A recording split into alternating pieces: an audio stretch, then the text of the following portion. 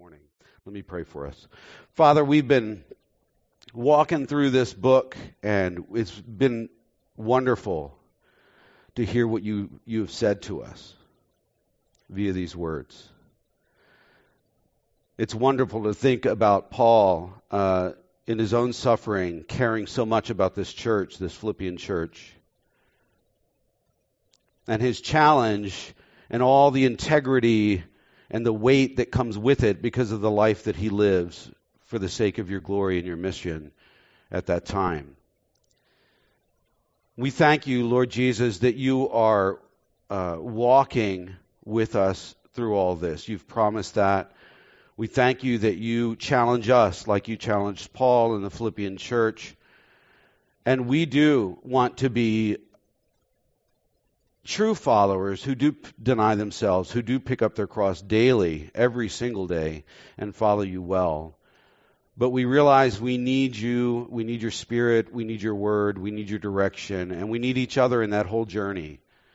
So we ask that you would speak to us this morning and convict our hearts. Encourage our hearts.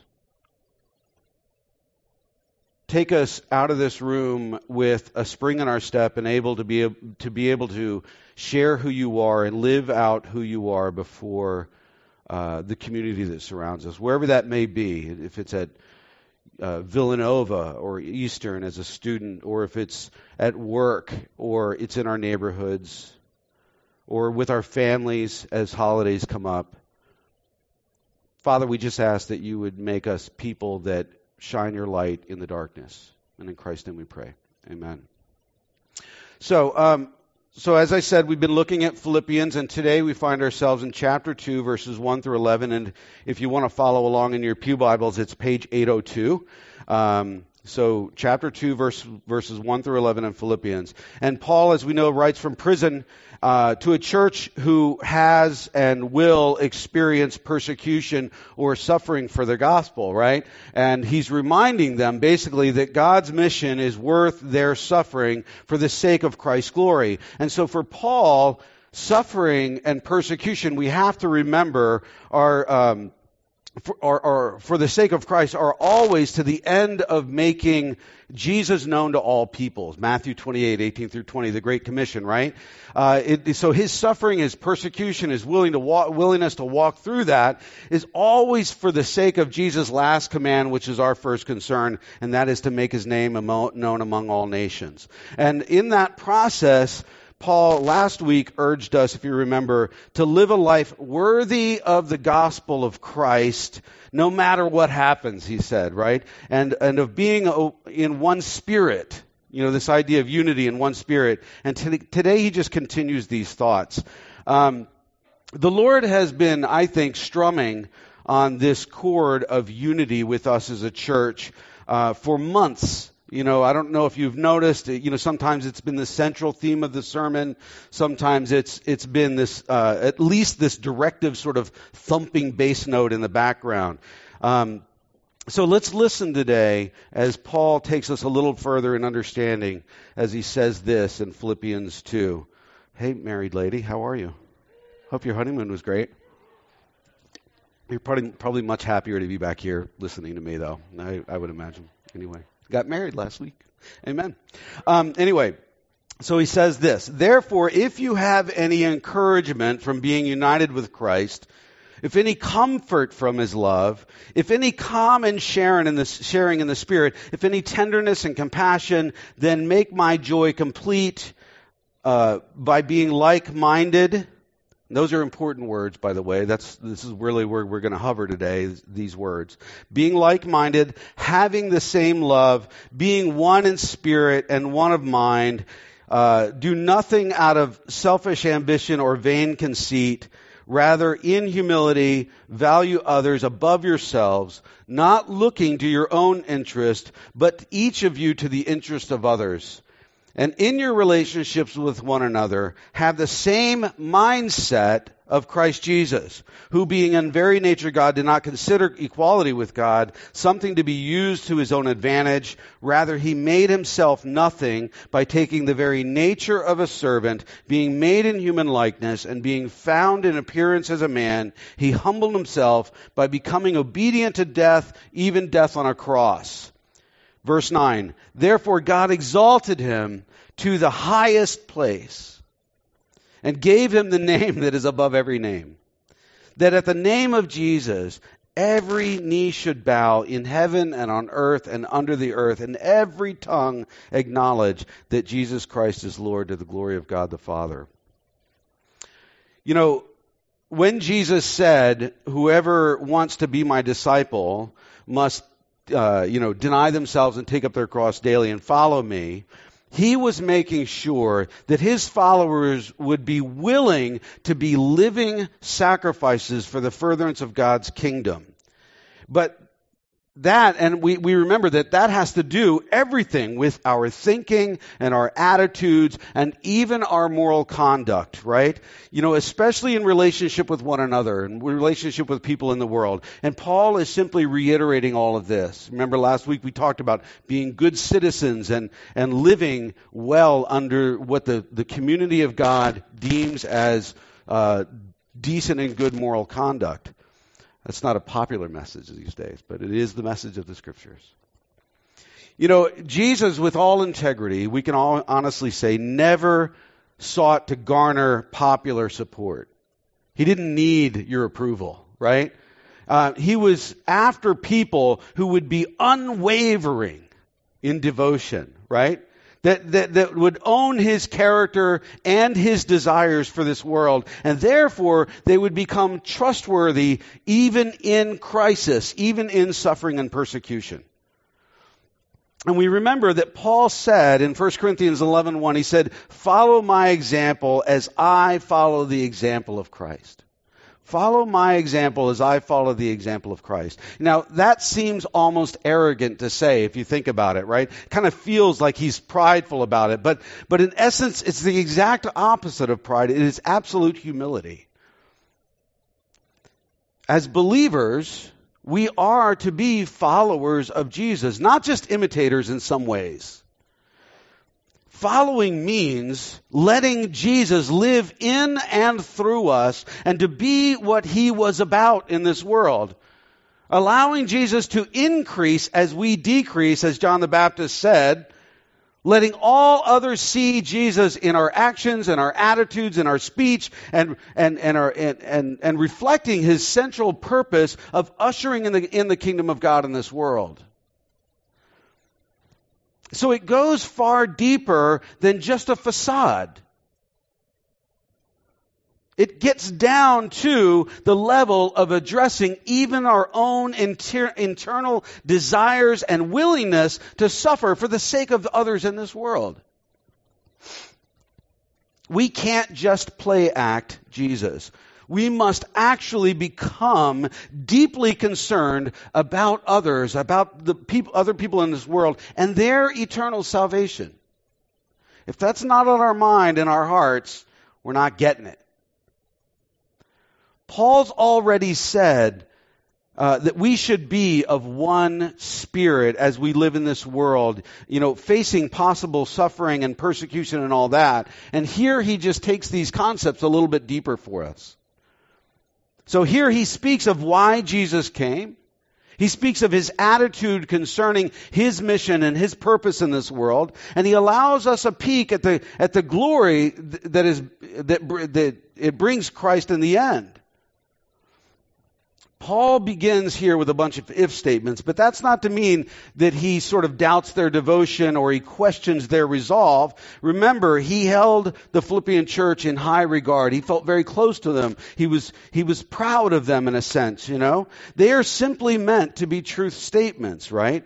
As if to say, you already have encouragement from being united with Christ. You already have comfort from his love and common sharing in the Spirit and tenderness and compassion due to Jesus, many of which we have here in this church, I think. I believe that. As I speak to people that are thinking about becoming our worship leader when Vinny and Mary take off, I speak very highly of you guys. You're a good church. And I really do mean that. So he's saying all this stuff, and he's saying, as a result of all that, what you have in Jesus and what you have together, he says, do nothing out of selfish ambition or vain conceit, but in humility, value others above yourselves, not looking out to your own interests, but to the interest of others. Which all deal with our interactive relationships.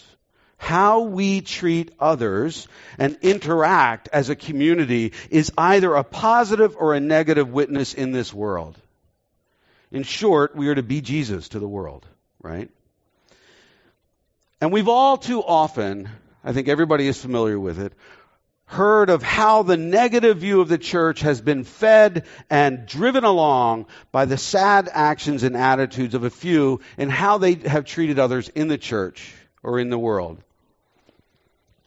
And whether that be the sick indulgence of errant desire behind closed doors, or that be the damage of pride and insecurity and victimhood, or that be the unbridled anger which seems, so many seem self-justified in expressing today. I've never seen the country so divided and people so angry. It's sad. And we don't need to revisit all those examples. We are already very familiar with it all. We know those stories. But we have to remember that negative advertising spreads faster than positive, right? That if you have a dissatisfied customer, they'll tell 100 people. But if you have a satisfied customer, they'll tell only a few. We have to grow in our self-awareness, right? To grow up as we grow old in the faith. But the sad fact is that we'll only be young once, but many of us choose to be spiritually and emotionally immature for a lifetime. If we don't understand how our personal words and actions affect the whole of the church witness, even in our private moments, we've not achieved any great level of spiritual maturity. Think about social media posts. Right? In no other place right now do people feel the freedom to sort of just vomit up what might never be expressed in polite company otherwise, right? As a result, we are afforded a glimpse into the true nature of their character as we could in no other way. And some of you are probably cringing right now thinking about the posts that you've written this week. Think about the posts that some Christians simply like of others. It's amazing that some who seem to be really solid Christians like the posts of others which reflect the exact opposite Christian values and beliefs and conducts. It's crazy to watch that happen. There is no reason to applaud the sin of another by liking and approving the wrong words and behavior and conduct of them. As a matter of fact, in 99.9% of the time, it's better not to react at all. And sometimes looking out for the interests of others means to lovingly confront their sin in a private way, face to face, prayerfully and lovingly and carefully. But that often doesn't go well. We know that. But we're still called to do it. We're still called to do it. Because how does a person grow if we simply applaud wrong behavior and ideas? This is where the faith of Christ in us, where the rubber hits the road, where it really gets true community, not false community, right? Liking is approval. It is. It's approval. And even though those actions and words contradict the mind of Christ, I don't think we should be doing that. Sorry to say. Consider how you act and react to people at work or in a restaurant or any walk of life. We are ambassadors of Christ, but sometimes it's as if we leave Jesus in the sanctuary when we exit on Sunday mornings, right? The negative few always get the soundbite, don't they? But thankfully, there is a positive note here. Because quietly in the background, there are many believers that don't engage in all the vitriol, but they lead quiet, sort of faithful lives for the sake of others, don't they? Like the Philippians had been doing. Amen to that. One evangelical Christian recently wrote about this silent majority in his social media. He said this. It's kind of lengthy, but I want to read it. He said, there are many evangelical Christians who have zero social media influence, quietly living their lives, working, raising families, and trying to do their best to make the world a better place. And I'd say, I know many unseen people doing amazing things without broadcasting any of it on social media platforms. I think about you guys when I think about what he's saying, right? So I'm not being punitive to us. I am just reminding us, like Paul is reminding the Philippian church. But this guy continues. He said, in one instance, I know of a husband and a wife who've adopted 6 special needs children. They have done all this from the heart of love in hiddenness. They're conservative evangelical Christians. The American church is filled with very good, regular people who practice a very realized faith by doing things like caring for the poor, the downtrodden, the outcast, and the orphan. We can't fully trust the Twitter zealots for the whole story. Let's all back away from the extreme sweeping generalizations because the devil is in the lack of details. Amen. Good. Those are good words. They're true words. Paul's statement to follow him as he follows Christ is the exact opposite of arrogance. It is humility. He's saying, I'm following Christ, and if you do need a living, breathing, honest example of a good try, follow me as I follow Jesus. I'm not perfect. None of you are perfect. But, I would say to somebody, follow me, man. Let's go into it. I'm trying. I'm at least trying, right? Paul outlines the idea of being of one spirit further when he uses these very important terms like being like-minded, having the same love, having the same mindset, being of one mind. It's difficult to imagine taking on somebody else's mind, somebody else's thoughts, right? But that's exactly what Paul's saying, to take on the mind of Christ. There was an old movie, if you're old enough, you'll remember this. Anybody over 50 is going to nod, right? It was a comedy with Gene Wilder and Marty Feldman called Young Frankenstein. Yeah, some people remember this. Great movie. Marty Feldman plays the part of Igor, and he was an actor with these weird googly eyes. They went like 2 different ways. And Dr. Frankenstein is played by Gene Wilder, and he always had wild hair. He couldn't control his hair, right? Kind of like Bob Dylan hair or something like that. And Dr. Frankenstein sends Igor to the local brain depository, as if there were one, to get a brain for his monster creation. He's creating Frankenstein. But Igor is kind of stupid, and he's taking the brain of a great scientist, this really genius guy off the shelf. He drops it and breaks it and ruins the brain. So he just shrugs, and he picks up the one next to it named Abnormal. Right? And so when this monster's created and he's found out to be kind of stupid and awkward, Dr. Frankenstein realizes it's not the brain that he wanted. So he asks Igor, what was the name on the jar? And Feldman says, I'd be someone. Yes, I'd be normal. That was it, right? It was just a funny movie. We've seen heart transplants, but I've yet to see a brain transplant, right?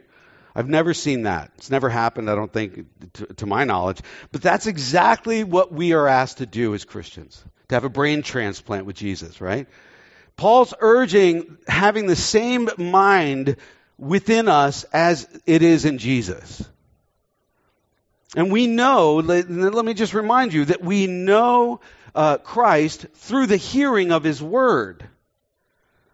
Romans 10:17 says, faith comes from hearing the message, and the message is heard through the word about Christ. What's he talking about? He's talking about the scriptures.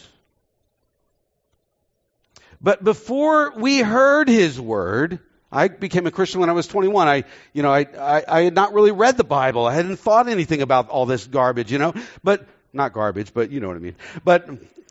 But before we heard his word, right, we had our own thoughts. We had our own values. We had our own beliefs. And by the way, they're not really our own. They're the culture around us. We just adopt it all and think it's ours. We're not that smart. And as Jesus says, and as King he says, To be my follower, you have to take on my mind. You have to have my thoughts. And Paul proceeds to tell us exactly what that mind looks like. You know, Jesus' mind, if you think about it, led him to do what was exactly necessary for our salvation. He obeyed God the Father for our sake, giving freely and willingly his life upon the cross to forgive and to redeem us. It's a total selfless act. His mind led him to do anything necessary to make us right with God, thinking of us, not himself. If we're to have the mind of Christ, what we need is a complete attitude adjustment. A complete attitude adjustment. And that doesn't mean some weak, pale adoption of ethereal ideas of love and grace and mercy as the culture around us defines them, or defined only by the individual in what they want and desire in life and how they want to feel good. It actually means great sacrifice in us. It entails repentance, a turning around, an overhaul of our worldview and our thinking. Coming under Christ. That's what it means. True sacrificial love calls us higher in life. It confronts the wrong thinking and the attitudes which lead to immoral, sinful, destructive attitudes and actions for the betterment of the individual and all of society. When I am in Christ and I'm walking in Christ, I am a much better citizen of the world because I'm a great citizen of the kingdom. Peace comes through that. It's an adoption of everything that is communicated in the Scriptures, because Jesus said in Matthew chapter 5, verse 18, For truly I tell you, until heaven and earth disappear, not the smallest letter, not the least stroke of a pen will by any means disappear from the law until everything is accomplished. Meaning that all of the teachings of the Bible, including the ever-consistent moral law by which Jesus calls us upward in reflection of the Godhead, doesn't change. And as Paul stated earlier, to live a life worthy of the calling is a reference, as we said last week, to the moral law that governs the kingdom of God. So it matters what you do in your body. In John chapter 1, verses 1 through 3, Jesus is actually equated with the Word. Famous verses, right? It says, in the beginning was the Word was with God, and the Word was God. He was with God, so it puts a personal pronoun on there. He was with God in the beginning. Through Him all things were made. Without Him nothing was made that has been made. The Word even has creative power. So Jesus embodies every jot and tittle of the Scriptures, every little mark, which is why it is so important that we come at the Scriptures knowing that we are reading the very thoughts of God and that we meet Jesus in them.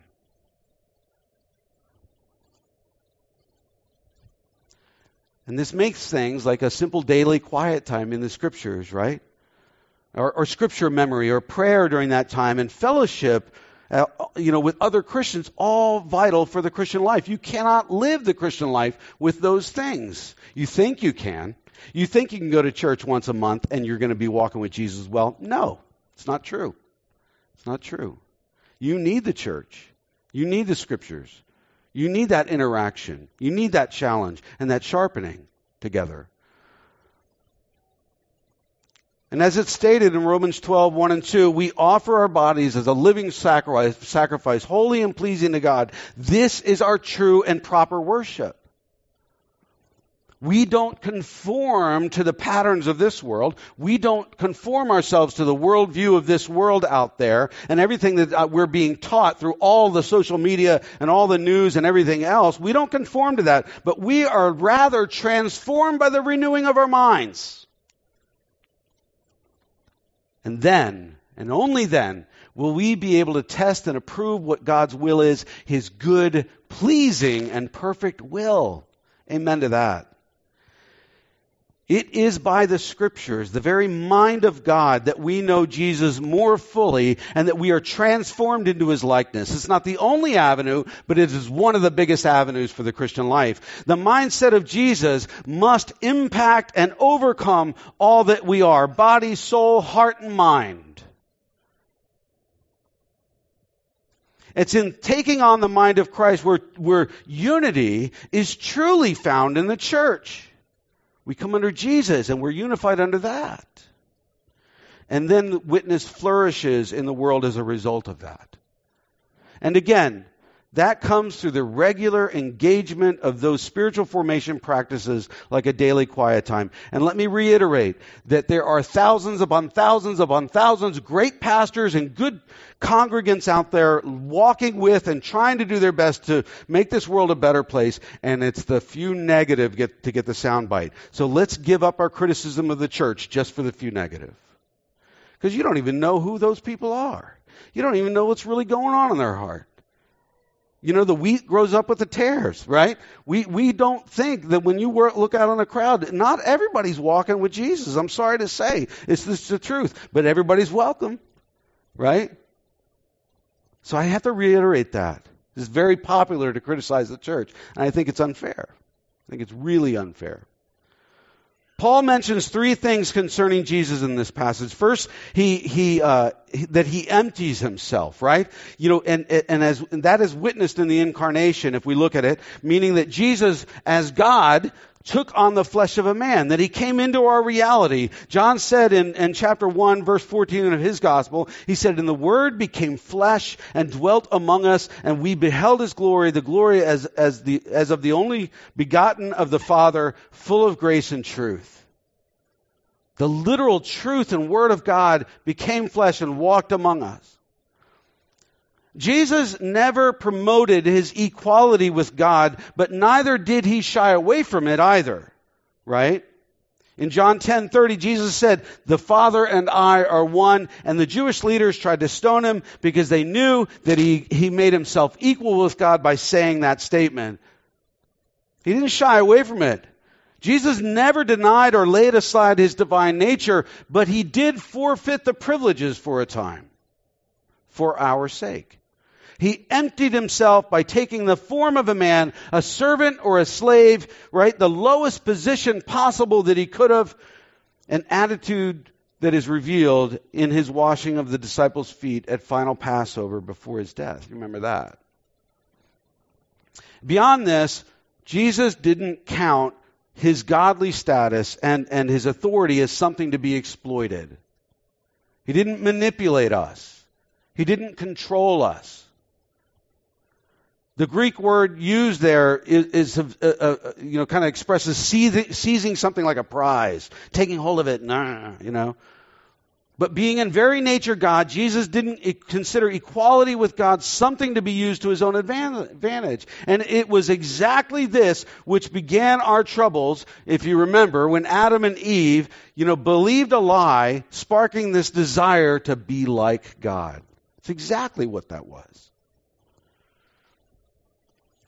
But thankfully, we have models. We have great models like Paul. We have great models like King David, who said in Psalm 84:10, "I'd rather be a doorkeeper in the house of my God than dwell in the tents of the wicked. I'd rather be the lowest dude in the palace of my king than to be out there counted with all those people that aren't walking with him." That's humility from a king, right? Which brings us to the second thing revealed about Jesus here, that Jesus humbled himself, right? And this humility is seen in verse 7, where he made himself nothing, he made no reputation, deliberately and willingly humbling himself to the point of becoming a human being and walking among us. If you think about that, that's pretty incredible. And we first see that in his birth, right? As he's laid in a dirty manger. In Luke 2:12, we see that. Throughout his life, he pointed out very clearly that foxes have holes and birds of the air have nests, but the Son of Man has no place to lay his head. We see it when as I mentioned before, that he washed the disciples' feet, a position reserved for the very lowliest of servants, which ended by him saying, if If I then, your Lord and your teacher, have washed your feet, you also ought to wash one another's feet. Amen to that. I like when Vinny washes my feet. It's nice. It's nice. You're going to miss me. I know you're going to miss me. I know. But his humility is seen the clearest, right? In his obedience to a torturous death on a cross.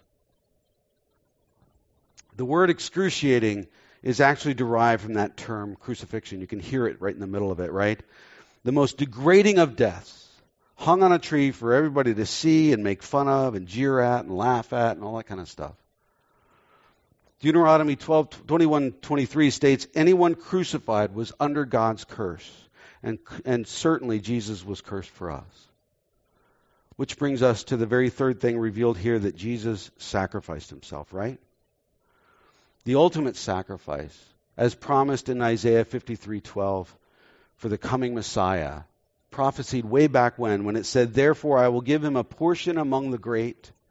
This sounds like the end of chapter 2 in Philippians, right? Therefore I will give him a portion among the great, and he will divide the spoils with the strong, because he poured out his life unto death and was numbered with the transgressors. For he bore the sin of many and made intercession for the transgressors. Amen.